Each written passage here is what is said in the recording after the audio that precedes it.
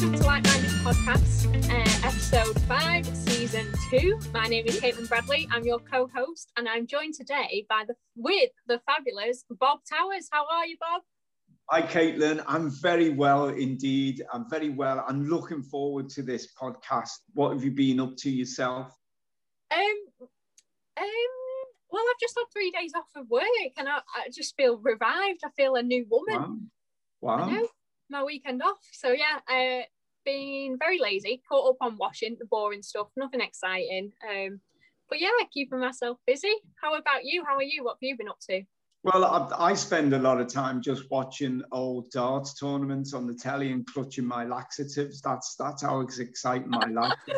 Oh, Bob, that's disgusting. Anyway, and that we are joined here today with the fabulous Kath Anderson, who is a Scouse illustrator and designer. How are you, Kath? Hello, I'm good, thank you. How are you? I'm very well, thank you. I mean, the laxative and darts tournament sounds like a real night in tonight. Yeah, just ignore him. It's Valentine's evening. That's how we met Kath. You know, that's how we met Kath, through a kind of laxative and darts chat room. We all need hobbies, don't we? So I'm super excited to have you today because you are first illustrator guest that we've had on this podcast. So it's something different, something new to talk about, which we're always excited about. So yeah, do you want to just tell us how you got into illustrating, how it all started? Do you want to just give the audience a brief explanation? Sure, yeah. So I always liked art through school. I was one of those kids. Enjoyed it and didn't really know if there was going to ever be a job in that type of field. I think it always seems a bit of an odd one. But I had a bit of a hard time of it in secondary school, and I was really ill in the last few years. So I actually left school when I was 15, a year early, and I didn't have any qualifications at all in art or otherwise. But I kind of went away for a bit and got better, and I always knew that I wanted to make some sort of return to art. So when I was 19, I went back to college, a couple of years late, but enjoyed it a lot. Went to Liverpool Community College and loved their art department and all their staff. Yeah. And yeah, just sort of went round there for a while, a couple of years, did a few courses. And then when I left there, I was about 23, 24 and decided to go straight into freelancing part-time. So I had a part-time job in a box office, which I'm sure will come up again in our conversation. But yeah, I just started doing bits of everything really. If anyone wanted a designer, I'd put my name in the hat and see what they thought. So yeah, that's how I got into it and managed to go full-time a few years later, and here I am. Amazing. This is immensely brave of you, Kath, because, you know, you went to college not sure whether there would be a job at the end of it, came out and kind of created a job yourself as an illustrator. So tell us then the link there between working as an illustrator, working freelance, and then something weird happens and you get involved in performing arts and theatre. Tell us that link, please.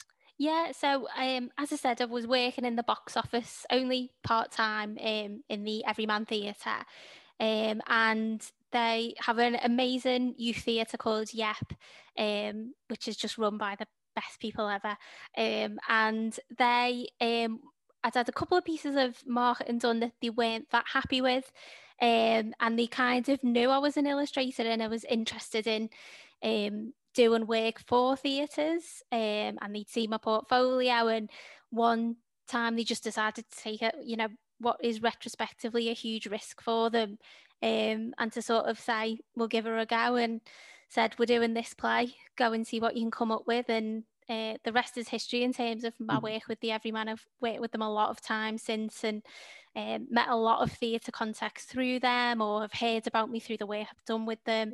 And I kind of, for a while, I'd done loads of work that was for different types of theatre group, at all different stages within their professional development. So yeah, love theatre. Tell us some of the kind of dark arts of illustration then, because loads of theatre groups have productions coming up. Now the desperate thing is how they describe that in the literature. That could be a poster or it could be the leaflet.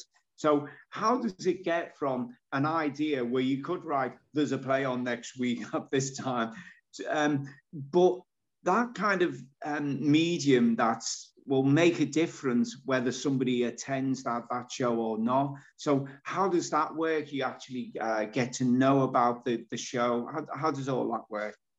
In terms of me coming on board with them and sort of, yeah.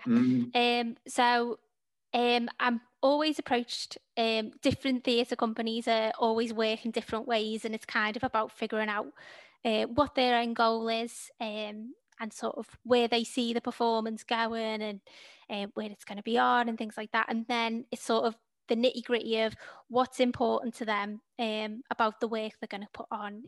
Is it a theme? Is it that they want to reach out to a certain type of person?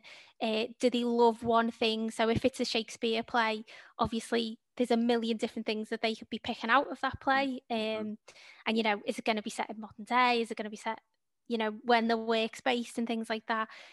So it's about really figuring out what's important to them about that play. And then I think it's about sort of making that design clever enough to make it important to a prospective audience. So doing something visually arresting with it, or making it a bit interesting where if you look again, like you'll see something entirely different on the poster and things like that. It's about making a piece of work that I think is really engaging and that will really stop someone if they're scrolling through social media, or if it's on a table full of 100 other leaflets and things like that. How are we going to get that person to pick it up and notice that performance? How much of it is actually kind of paper now, and how much is digital in terms of promotions? Is it both, and is one image suitable for paper and another for digital? How does that work, Kath? I think it's most important to do both at the minute. I think as huge like leaps we've made into digital marketing now, I think it's still important to reach different types of people in different types of ways. There's a rule in marketing that you need to be seen like 3 times to increase the chances of that person buying a ticket. So if you can get them on social media, and then you get them in a leaflet somewhere, and then you get them again on social media by a post that's been shared by someone, you're always increasing your chances.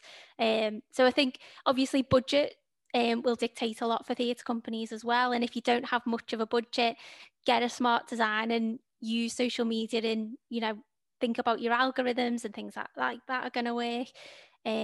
But yeah, and I think in terms of design, if you can, I think it's really good to split the design. So you might have something really clever that'll fit well online, that looks visually the same on a leaflet, and a person is putting those connections together.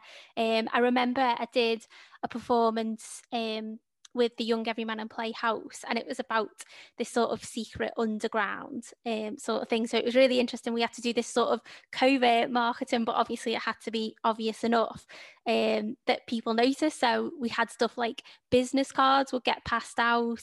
And they'd be like scroll dates on the business cards of where to meet. And we had sort of one key symbol that we changed for every different performance. So you'd see it differently online, but differently on the card, but it would always look the same, and it looked like that collection. And that was a really good way to engage in across the performances in different ways. I love that. And you touched on this a little bit before, when you said you need to get to know the theatre group and what's behind it. However, we need to have marketing collateral out early in the process. And I'm wondering how that's done then, in terms of, does a group come to you with a vague idea? Do they come with quite solid ideas? Do you kind of look at their ideas and think that's not going to work, my idea is better? How does all that work? I think well, as you say, it's the earlier the better to get involved with a company. You need to get your marketing out as soon as you know it's basically definitely going ahead. You need to make sure that the marketing's ready to go. I think in terms of, you know, what you are selling and what you are doing, think about how it's going to be important for you to be reaching out to people. I think in terms of how the design's directed by a company, sometimes I'll meet people and the design sounds a bit worrying, and I might say, have you thought about how an audience might respond to that? Have you thought about, you know, that might be a bit controversial, and do you want that controversy, or is that going to be a problem for you? And like they'll say, like, maybe I've got no idea at all, and then I can suggest a few ideas and see where they're at with it. So there's all sorts of ways to go about it, and ways to approach people. As you say, they're also different, and they're really passionate about theatre, and I think it's about using that passion and directing it into a more commercial way and a business-minded way, so we're actually going to get people in to see, you know, whatever performance they're really passionate about. How much do you think of your work is actually art, and how much is marketing? I think one follows the other, really. I think good marketing is good art. It's clever. It speaks to people, and it engages with people in a way that, you know, other more, I guess, for a cynical term, purer forms of art would interact with them. If you market things cleverly, you know, you should be making people like either laugh with the idea or, you know, be made to really think about it. And like, I think it's about giving them that level of emotional engagement sometimes, as well as just the commercial side. And we were speaking before, we were speaking before, like, where do you get your inspiration from? Do you go to art galleries? Do you look at other people's art and say, oh, I could have done this better? Or like, where do you get your inspiration from? I think that inspiration comes anywhere. I think that's such a cliche answer, but it's so true. I think, you know, anything, whether it's art in a gallery or great TV or, you know, great theatre, obviously, can help you and inspire you to help other projects along the line. I know when we were speaking before, I said that I've heard it described as a creative bank account where you have to keep it topped up with other things in order to withdraw stuff out. And I think that's really true. And I think, you know, I'd encourage whatever your discipline is within a creative job, I think it's important that you go and engage with other work. It's that thing, isn't it? Art never created in a vacuum. You need to inspire yourself and to go forwards with that. Yeah, I love that, because I was looking through your Instagram page before and I saw the Fleabag. I absolutely love Fleabag. The show is just brilliant. So you've watched that show and then you've made that poster what you thought would have been relevant to it, is that? Yeah, I think with the Fleabag one, there's a moment which I thought was so lovely and so captured the whole of that series and the theme of that series.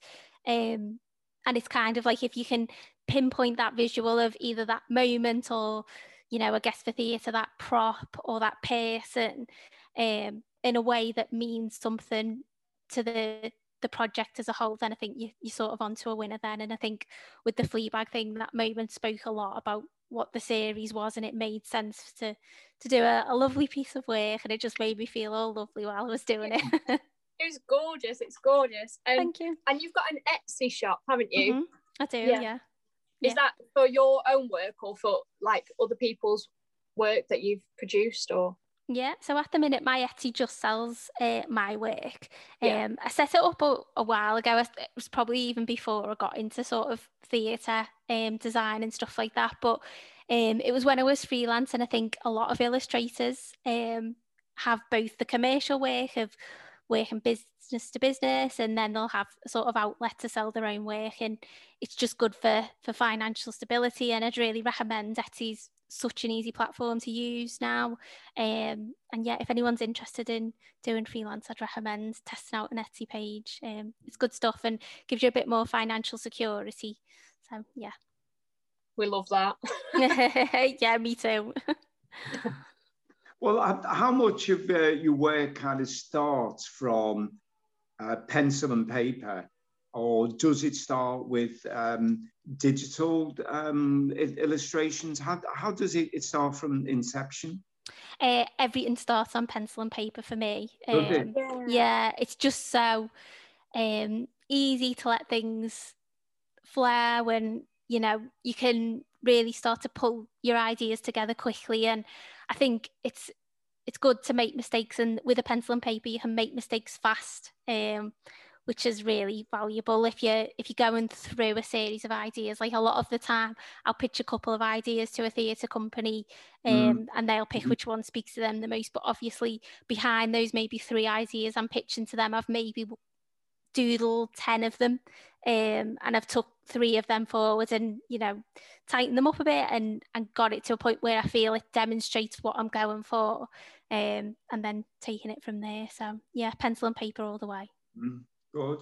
No, I pushed you on this earlier, and you wasn't having any of it when I asked you to kind of choose a favourite. I suppose it's like choosing between your children. So instead of like me saying, okay, give us your favourite, what type of what are your favourite types of illustrations then, if I can kind of put it to you that way? I mean, that's very well put. Very, very artfully done. I think my favourite work is about the memory of creating it now. It's not necessarily how it turned out, because it could have turned out radically different to how we all thought it was going to be at the start of the process. But there's people I've worked with which I just think were so passionate about what they were doing, and so clever and nice people as well. I think niceness is so underrated in the business world and stuff like that. And I think, you know, I love when they're nice and they've got a clear thought of what they're taking forward. And I was saying before, I had a group of young producers that were worked with in the Everyman who were just brilliant. They just had such conviction of what they were doing, and they so wanted people to see it, and they knew it was good work that they were going to put on, and they wanted people to get in there and to have the opportunity to see that, and they were determined to make that work and determined to give time to the process to do that. So I loved that their work was called Drag Lab, and I loved working with them, and I look on that piece and the pieces actually that were made around it with a lot of fondness. Well, can you give tips for somebody who wants to start off in the illustration game? Because they will look at you as the girl from Kirby who's kind of made it. But if you look back now, if you look back now and said, well, I could have like saved a lot of time if I'd have known then what I know now. So for someone looking out to starting in the illustration game, what advice would you give here? Oh, that's a big question. I think a lot of it comes to, because most illustrators will have a level of skill and talent that they can use. I think the thing that trips people up is the business side of it.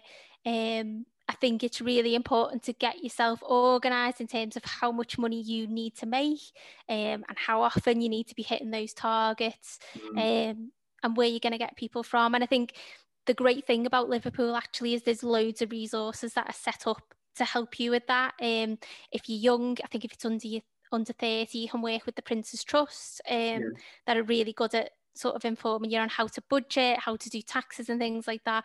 If you're slightly older, Liverpool Library does business workshops that can help. So I think obviously keep practicing with your skills and keep on perfecting your style and how you're going to make your work, but also give time and attention to the thing that's going to actually make sure that you can be in this for the long run, which is sadly the finance part of it. And you know, your own marketing, you're marketing for the theatres and the like, but how are you gonna get get your own name out there and how you're going to make your connections. So yeah, I would say pay attention to that. Amazing, because we spoke about before we started recording, like, has your work dried up with theatres being shut and things like that? So which way have you focused on now, or are you still working? Yeah, so I'm still doing work. I have very fortunately, I started work with a company in January 2020, and that's given me a really solid baseline of work to continue on with. So that's been really secure and stuff like that, and that's been really freeing for my sort of freelance work. I've been able to be a lot more choosy with my projects. I'm trying to work with some charities and things like that, and people who, normally might not have the budget for an illustrator to do stuff with their work. So yeah, doing things like that is really helpful, and to have that stability has been good and fun to sort of push on with. I suppose it's similar to like when actors are starting up, you literally take anything and you're like, okay, I'll do it for free, Exactly.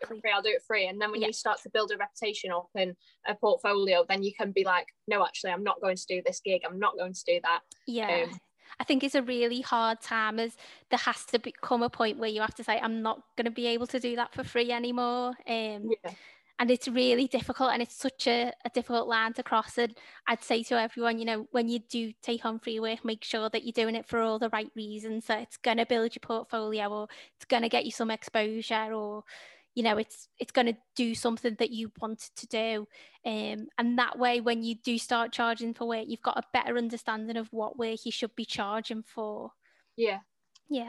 And how do you, so I'm interested, you say your portfolio, how do you, if I was like, I don't know, wanting a show and I said, oh, what have you done before? How do you present your portfolio? Do you send it by email or? Oh, it all depends on you, Caitlin. Oh, does it? Yeah. I'm just intrigued. Like, yeah. If you wanted an online portfolio, I could show you my website and things like that, but I do have printed portfolios, just because some people are old school and they want to see the work in their hands. They want to be able to show it to others in an easy way, so I can send one of them out and things like that. And I think that's always a good thing to do, to diversify the ways you're going to show your work. And you want as many people to see your work, so you've got more chance of getting work. Yeah, and you said a tip before, which I haven't even thought about this before. 3 ways, you've got to show yourself 3 ways before people buy a ticket. Will you explain that again? Yeah. There's a rule in marketing that the more often someone sees what you're selling, the more likely they become to engage with that. And that's particularly true in theatre. So we were talking about, obviously, if social media was the winner, or to just, do it in print or whatever. And I think doing both is the best way to do it if you've got the budget, because you may see a post on social media, and then you may see a flyer when you're out and about, and then you may see another post that's been shared by someone and that's sort of really getting to the crux of that person buying a ticket then, and sort of being intrigued by that project, because they're starting to see it more and more. So it's that thing that there must be something interesting.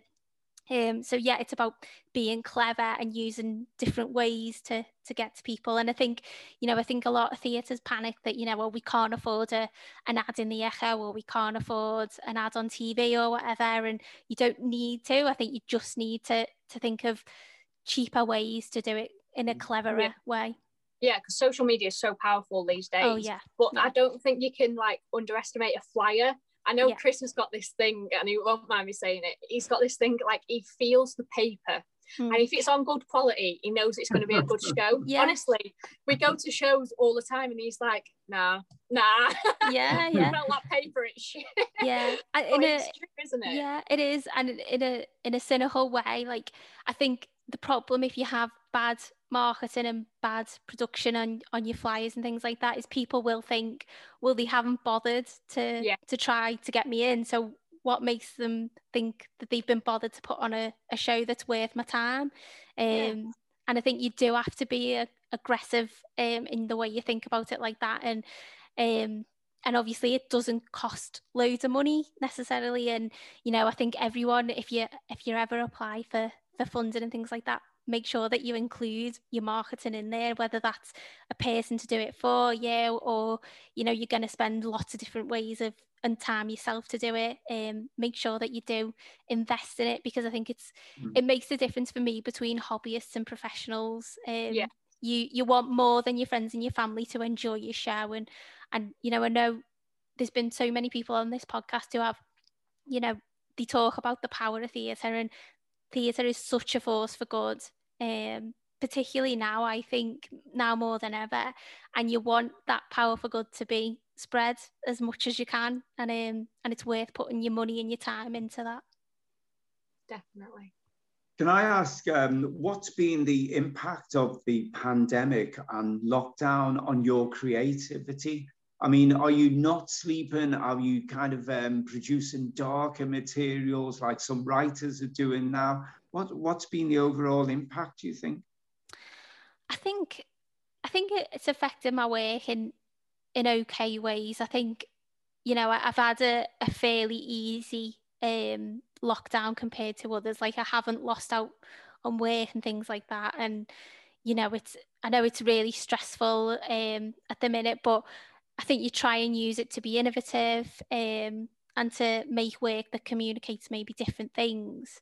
I think for me, it's kind of, I'm trying, particularly with the situation I'm in with, I've got some stable work. I'm kind of being like, well, it's clear now that there are people who need help for, and it sounds really odd. Like, you think, well, you can't really help people. I'm not giving them food and I'm not giving them money, but I'm trying to give time in terms of, so I'm working with a really good charity at the minute called Friends of Kirby Gallery, who give art materials and art lessons to people who are maybe struggling in the community, maybe with the mental health or financial.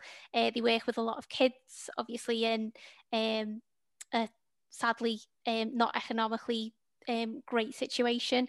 So I'm trying to use, I guess, the pain of the pandemic, I guess, and the problems it's brought to make my work more positive in that sense. If that makes sense. That's lovely. Yeah, because art, I feel like art, you can express yourself so much, and if people have got like anger and things like that, if exactly they express, and obviously mental health these days is so negatively affected by what's going on. And I will say, if you are listening to this and you haven't drawn in a while or painted in a while, get your pens out, it's so beneficial for anyone, whether you're interested in a career or not with it. Like, it should be a thing that's valued more in your life, and to start topping up your own sort of creative needs and wants.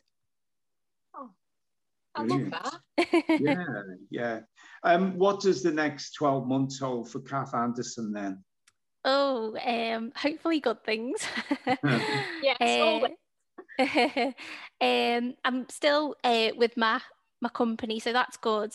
I've got work to do with them, and I'll be really intrigued as to, obviously, the unknowns becoming more known as time goes on. When are we gonna end lockdown? When are we gonna get back into theatres and enjoy the world again? But I think for now I'm trying to it sounds really cheesy, but just appreciate every day, design something I like every day, and see if other people like it too, and if there's any sort of legs to do with that and things like that. So I think just appreciating that I don't know everything yet, and it'll all sort itself out when I do know.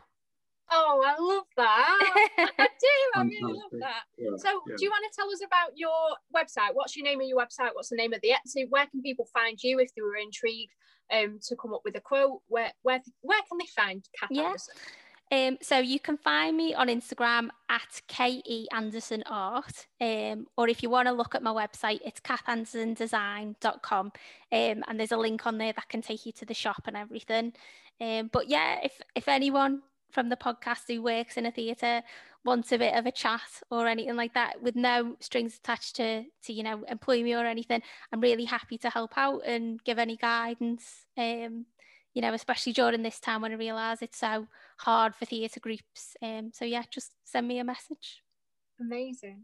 Well, That's thank you so much. Yeah. Oh, it's been really so nice to see you, and yeah, to put faces to the voices I've been hearing. Okay, as long as you don't illustrate us, because that would be too scary. Oh, I don't do you know think what? so. That'd be fun, you know. Yeah. Little illustrated portraits. Love it. Bob would just be a little old man.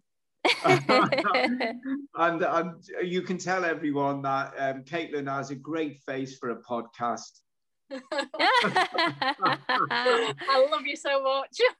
Caitlin's doing some obscene gestures, I'd like to say, for everyone. Kath, thanks very much for your time. Really appreciate it. Thank you. Oh, thank you. So, Bob, what are you doing for the rest of the week?